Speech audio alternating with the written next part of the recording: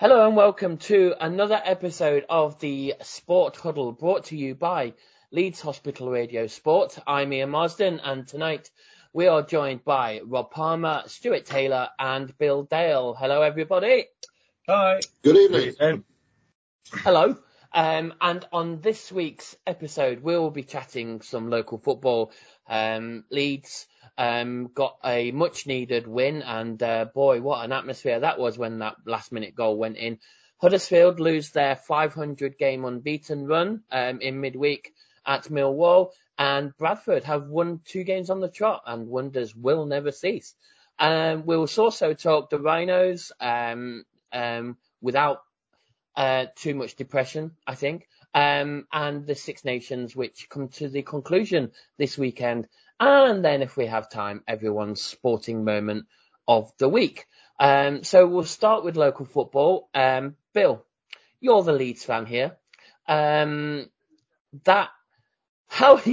start with this. How did you feel when Norwich scored their equaliser, which was literally just in injury time? Utterly gutted, to be quite honest with you.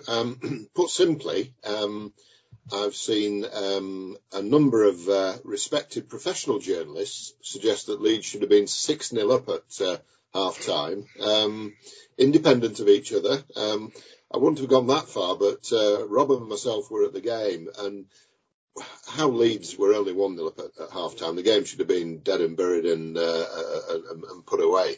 Rafinha missed a sitter. Rafinha hit the bar. Bamford, who played just the first half, I'll come back to that in a moment, had an opportunity that 9 times out of 10 he would have put away, and I'm sure if it had come to him in a couple or 3 weeks, with his eye back in, as it were, and the rust fallen away, he would have put that home, and there were other opportunities as well.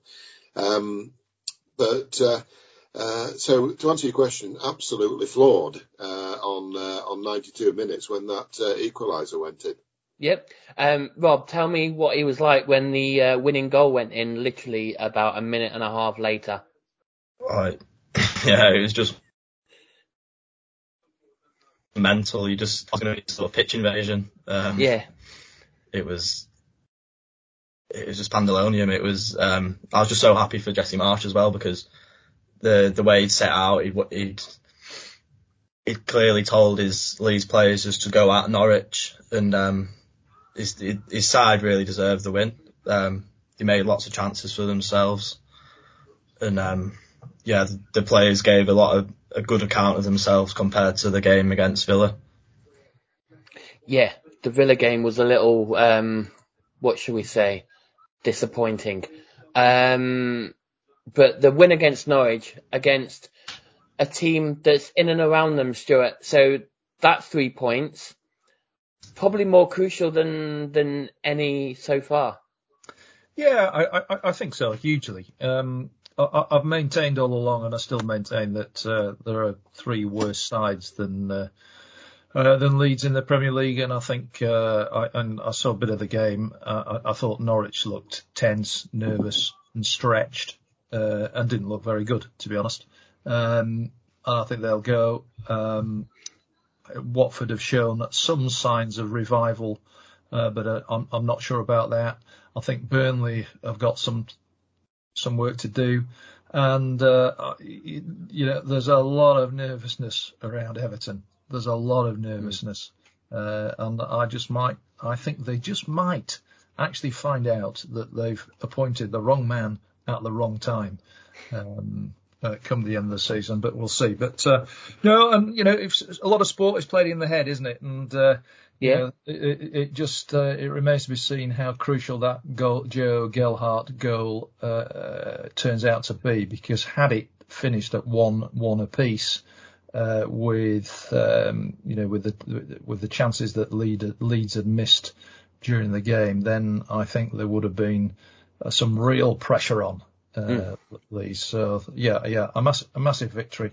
They've still got Brentford to play. They've still got Watford to play, I think. They have. Yep. Yeah. So they'll be all right. But I have to say, I think some of the chickens have come home to roost at Ellen Road this season in terms of the quality of the squad, and certainly I think Jesse Marsh has got a real job to do over the summer with his recruitment team to really strengthen throughout the team, particularly as they may well actually lose one or two of their star players during the summer. So there's a job to be done, but that's for another. Yep. Go on, Bill. Well, I think 1 2 follow-up points. Firstly, Leeds were a completely different team in the first half with Patrick Bamford, who went off at half-time, and it just shows what we've been missing. And if he's back now, fit, and able to stay so for the end of the season, that is massive. Calvin Phillips is due back in some shape or form tomorrow at Wolves, and I think if those two are on the pitch, then I very much endorse what Stuart says, that there are 3 teams that are not as good as them. In terms of recruitment, I think the chickens have come home to roost in terms of this small squad. And I think the fault really lies in the last 2 transfer windows, where Leeds have let Gianni Alioski go, brought in, in my view, a lesser player in Junior Firpo at left back. And apart from Dan James, that's the extent of the recruitment. And there is an argument that they didn't really need another winger. The big plus is with the new manager coming in, if he can keep them up, he'll have a full pre-season. And he'll have these 12 games to stock take what he's got, and we'll be able to identify those players that can fit in with his style of play, and go with a shopping list to Victor Orta or whoever it is, maybe somebody from San Francisco 49ers if they own with his list of demands. Yeah. Bring Jimmy Garoppolo in. Yeah, Bill, I was just saying, Bill, don't get too upset when you're watching Rafinha turn out at the Nou Camp next season and Calvin Phillips at St James's Park. I'm resigned. I'm resigned to Rafinha turning out somewhere else. I'd be very disappointed if Calvin Phillips went elsewhere, but I can see you stirring the pot there. Yeah, Calvin won't go to another team in England. I think he'll go abroad. Rob, as a Blackburn fan, give me your totally unbiased opinion. Are Burnley going down? I think so. Injured now, and is that better? Oh, yeah, got you. Yeah. Well, they've lost Ben Mee now, and he's him and Tarkowski have what's kept Burnley up the past few seasons, with Nick Pope as well. Such a solid defence, and I can't see how they're going to stay up this season now because of that. And I know they've signed Vegos, who's been a brilliant signing, along with Cornet, but keeping those clean sheets is what's made Burnley so successful under Sean Dyche. I can't see how they're going to do that. Cool. Rob, you are coming back in stereo, so I think turn your volume down. Stuart. Yo. Talking Huddersfield, we'll remind everyone that Leeds are playing Wolves. Basically, when this issue of the podcast and the special huddle is actually coming out, and you'll be listening to it whilst Leeds are playing at Wolverhampton. But we'll go on to Huddersfield, who lost their first game in what seemed like forever in midweek away at Millwall. And Millwall is one of those places that does seem to be the graveyard for teams that are doing really, really well. So, but a great season so far, Stu, for Huddersfield. And can you see them going up? I think, and by the way, the new Den probably, has been a graveyard recently for teams doing really, really well, but they're not doing too badly themselves, actually, and probably think that they're in with the squeak of the playoffs. Can I see Huddersfield going up? I think a couple of weeks ago, I was getting very excited that they might do it automatically, but that losing 2 goals in 2 minutes at West Brom on Friday night having played them off the park, was a big blow. And then by all accounts, they didn't play well at all last night against Millwall and lost 2-0. So I've now dispelled those thoughts of them going up automatically, even if they do beat Bournemouth at the John Smiths on Saturday. And we'll be covering that game in full, by the way, from 3:00 commentary from the John Smiths.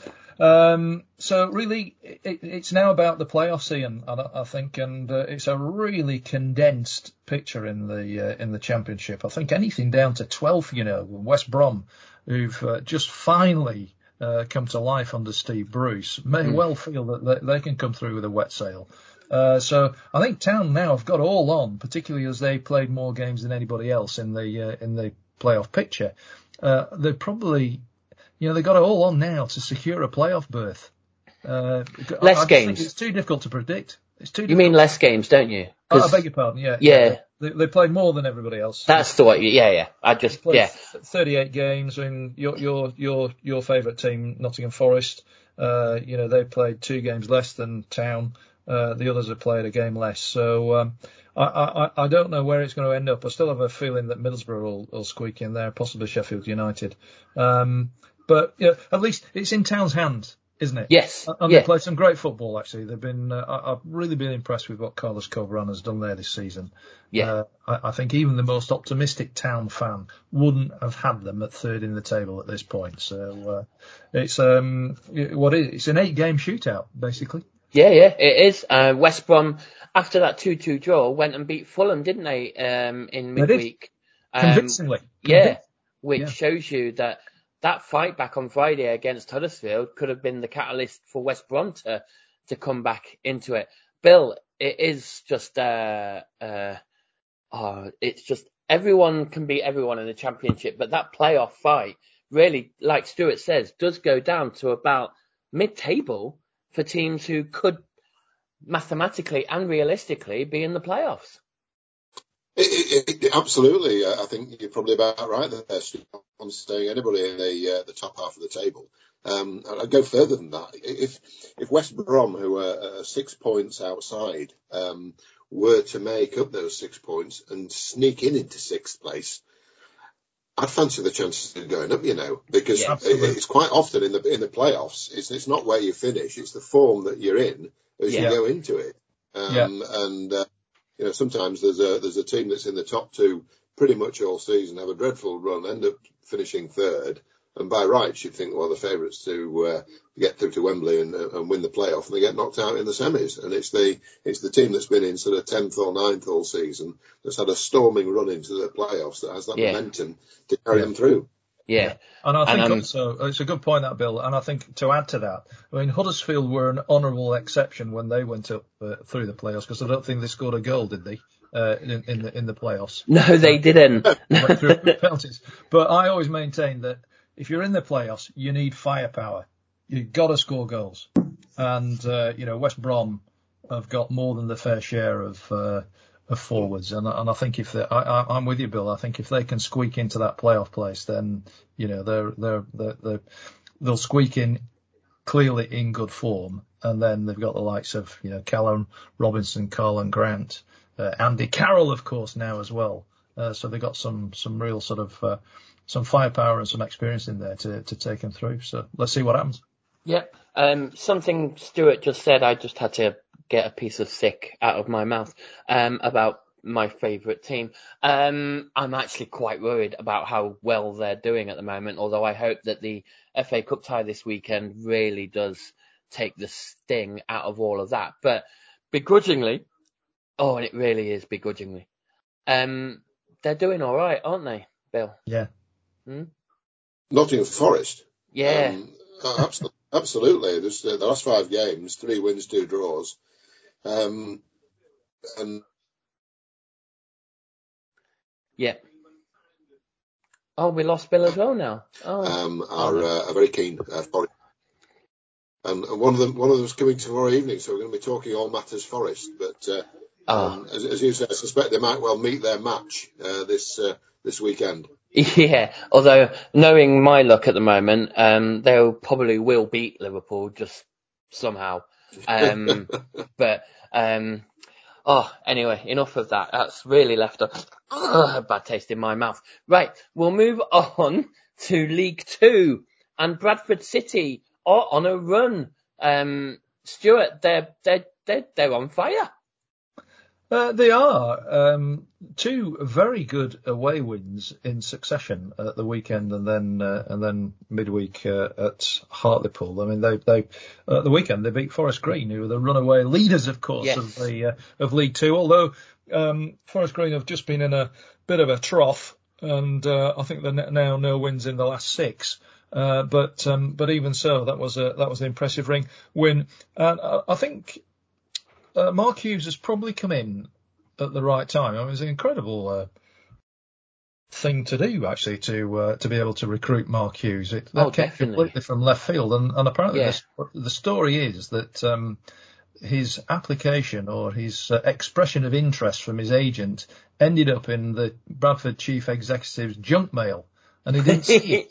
He didn't see it to begin with, and then sort of thought he'd just run through his junk mail, and sort of suddenly saw this Mark Hughes is interested in the job. So rang his agent straight away, and they very quickly did the deal.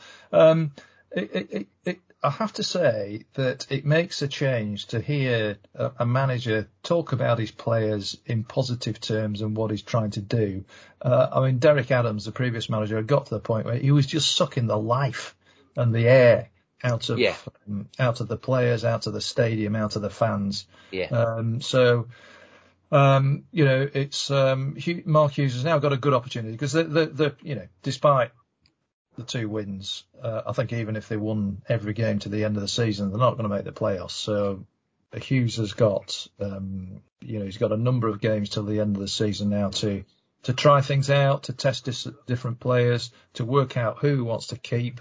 Put some feelers out for next year, and where Bradford are in a good position in recruitment terms is they've got a big name manager, so I'm sure that players will want to come in to play for Mark Hughes and to be coached by Mark Hughes. So it's been incredibly disappointing this season, and I was full of hope. I really thought that Bradford could do something this season, but I think they just need to dispel this "we are a big club" mentality and just understand where they are,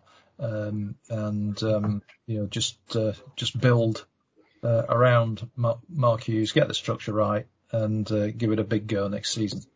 Yeah, I mean, Bill, with Mark Hughes in charge, it's basically a free hit for the next 10 games or so, and then next season with him in charge, if he gets the recruitment right, which is a big if, I know, but as Stuart says, people will want to play for Mark Hughes. So I can see Bradford doing really well next season. What do you think?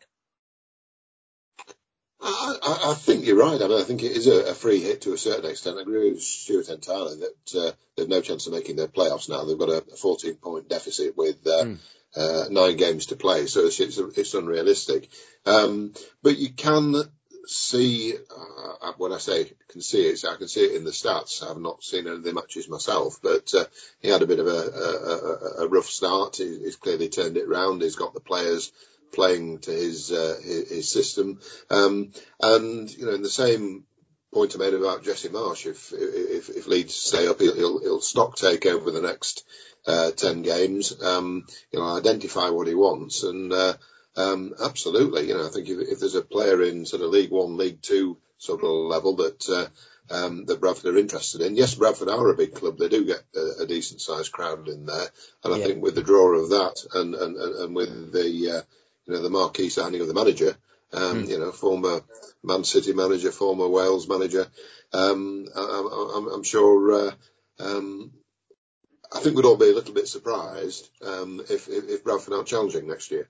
Yeah, I think so fully, definitely. I think that's what Mark Hughes would say as well. Yeah, I think he would. But then this is the first time he's actually managed outside of the Premier League.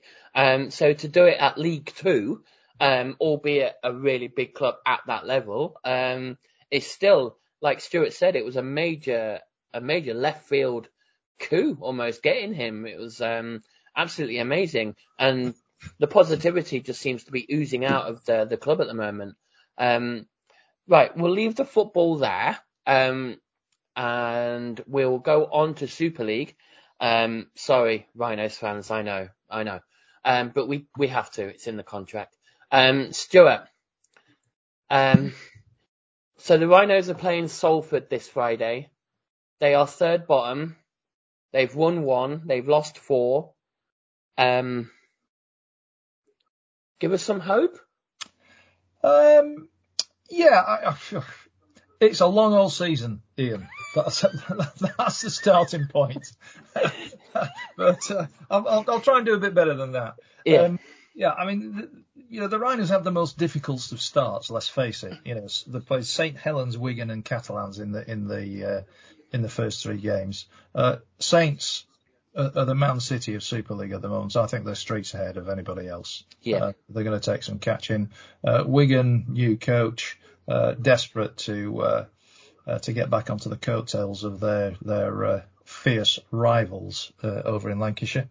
So I think they'll do okay. And Catalans have been have done well for the last couple of seasons and look set to do so again. So that was tough.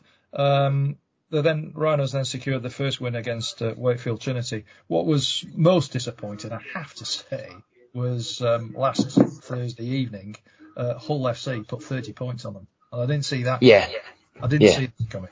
And that's a concern because, the season actually started with great hopes. We covered, I was there for the first game of the season against Warrington, actually. I said St Helens, and it was, they played Warrington at Headingley. And full of optimism, a lot of the players back from injury, some marquee signings in the Australian halfback pair of Caesar and Austin, the winger Fusitau's come over from New Zealand. They've got that core of young British talent. So there was a heady air of optimism at Headingley on that Saturday lunchtime kickoff against Warrington, but that has been deflated somewhat. But I'll go back to where I started. It's a long old season. There's time yet. There is. I think that I think we can see Rhinos challenging for a top 5 position come the end of the season. I'm still reasonably confident that they can do that. Okay. Remember where you heard that, folks. 17th of March, 2022. Stuart says that he thinks the Rhinos will be in the top 5. So we'll see how that goes.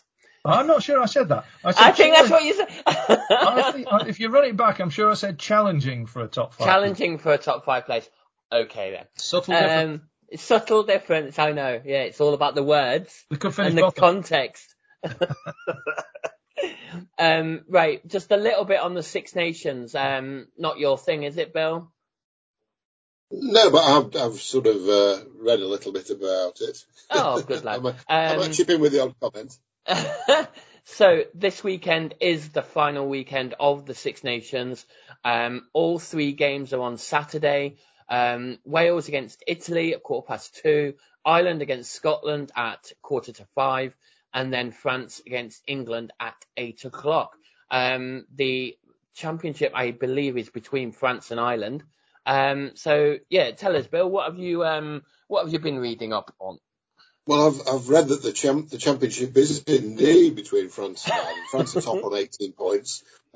4 games out of 4, going for a Grand Slam. That's the last of the games. They're hosting England, who I think have been pretty much hit and miss all the way through. Played 4, won 2. And looking at the fixtures, I can only see 3 home wins. I can see France very motivated. They need to win to secure the championship in all probability. They'll be motivated to do so.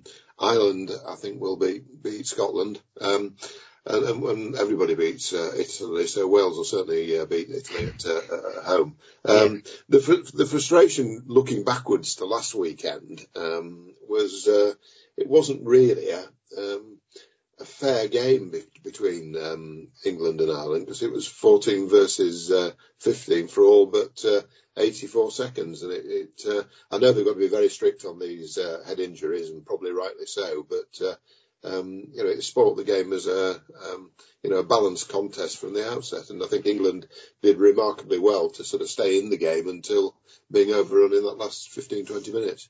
They did, but alas, the Ireland player that got hit in the head had to go off due to the concussion protocol. Yeah. So I know it was in the first minute and everything, but I think, like you say, they are cracking down on it big time. And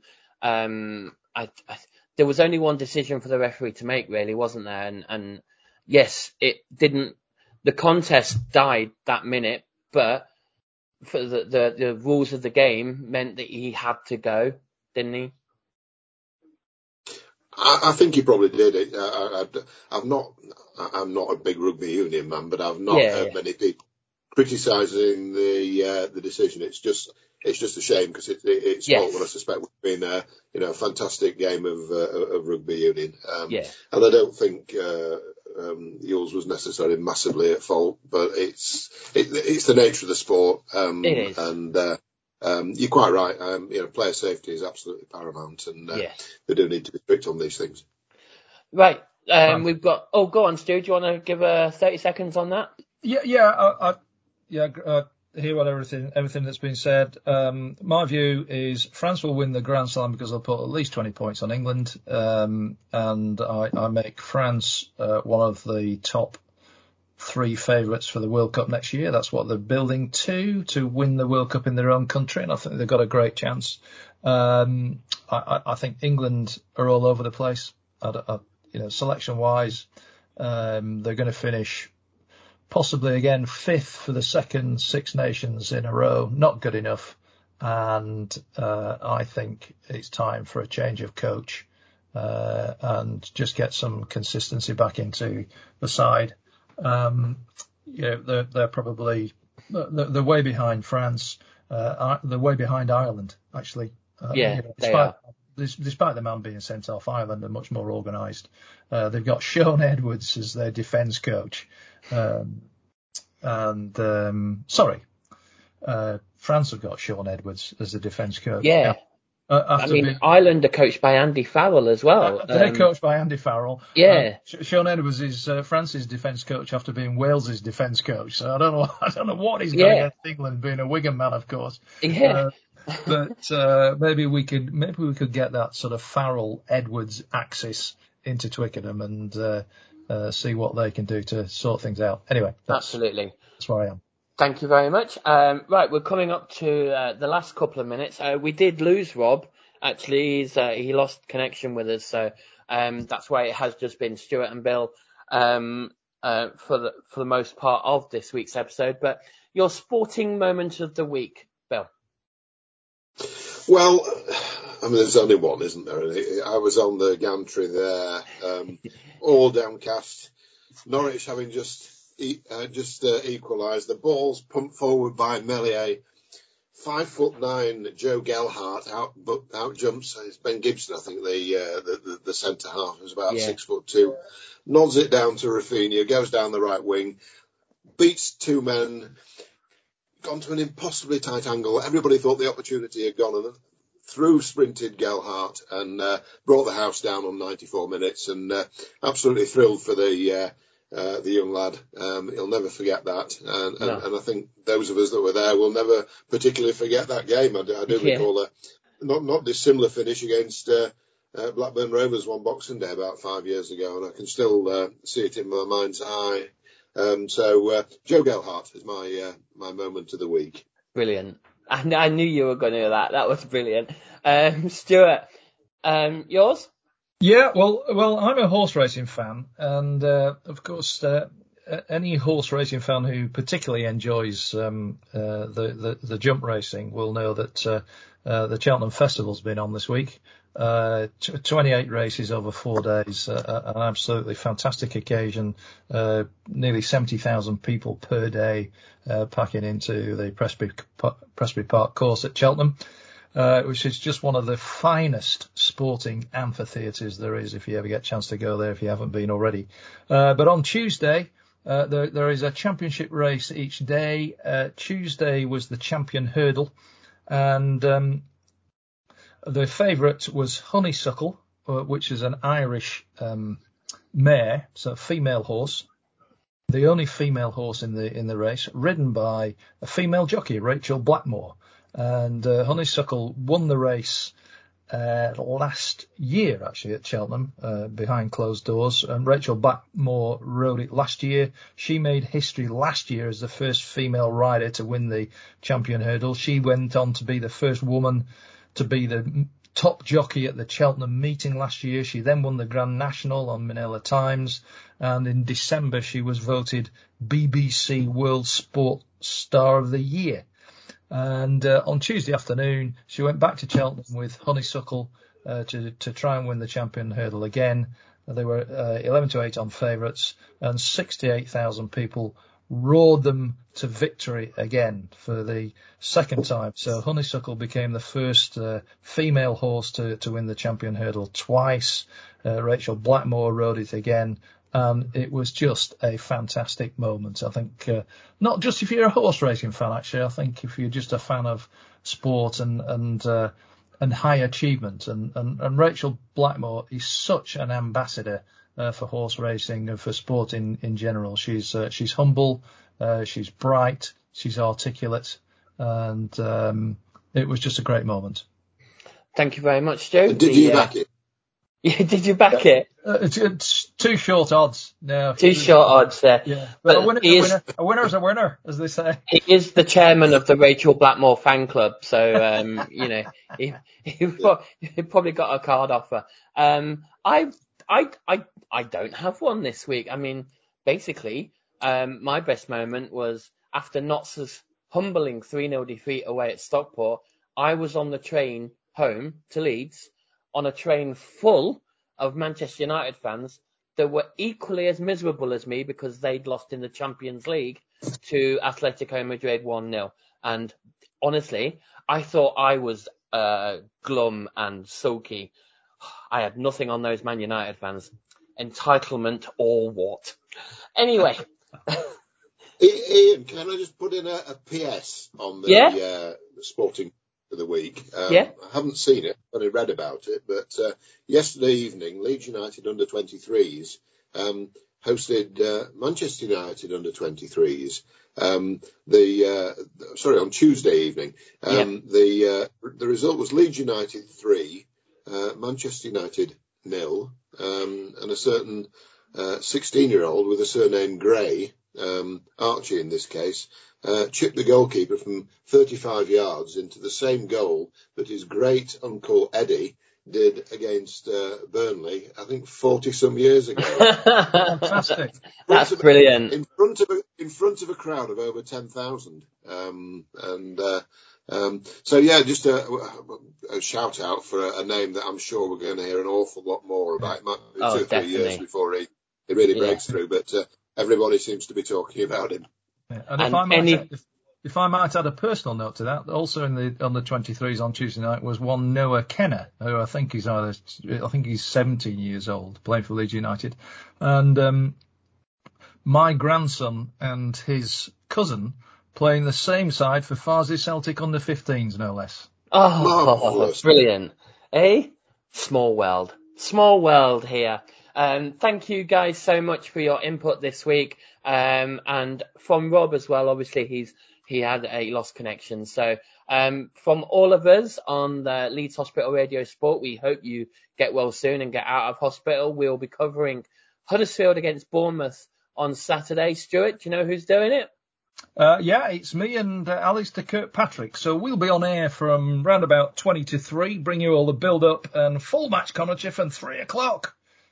Brilliant. Alistair's such a great guy as well. He's amazing. So that will be great listening to everyone on Saturday. And as you say, Leeds are playing pretty much as you're listening to this on Friday evening, away at Wolverhampton. Thanks guys. Thank you so much. And that will be until next week. Bye bye.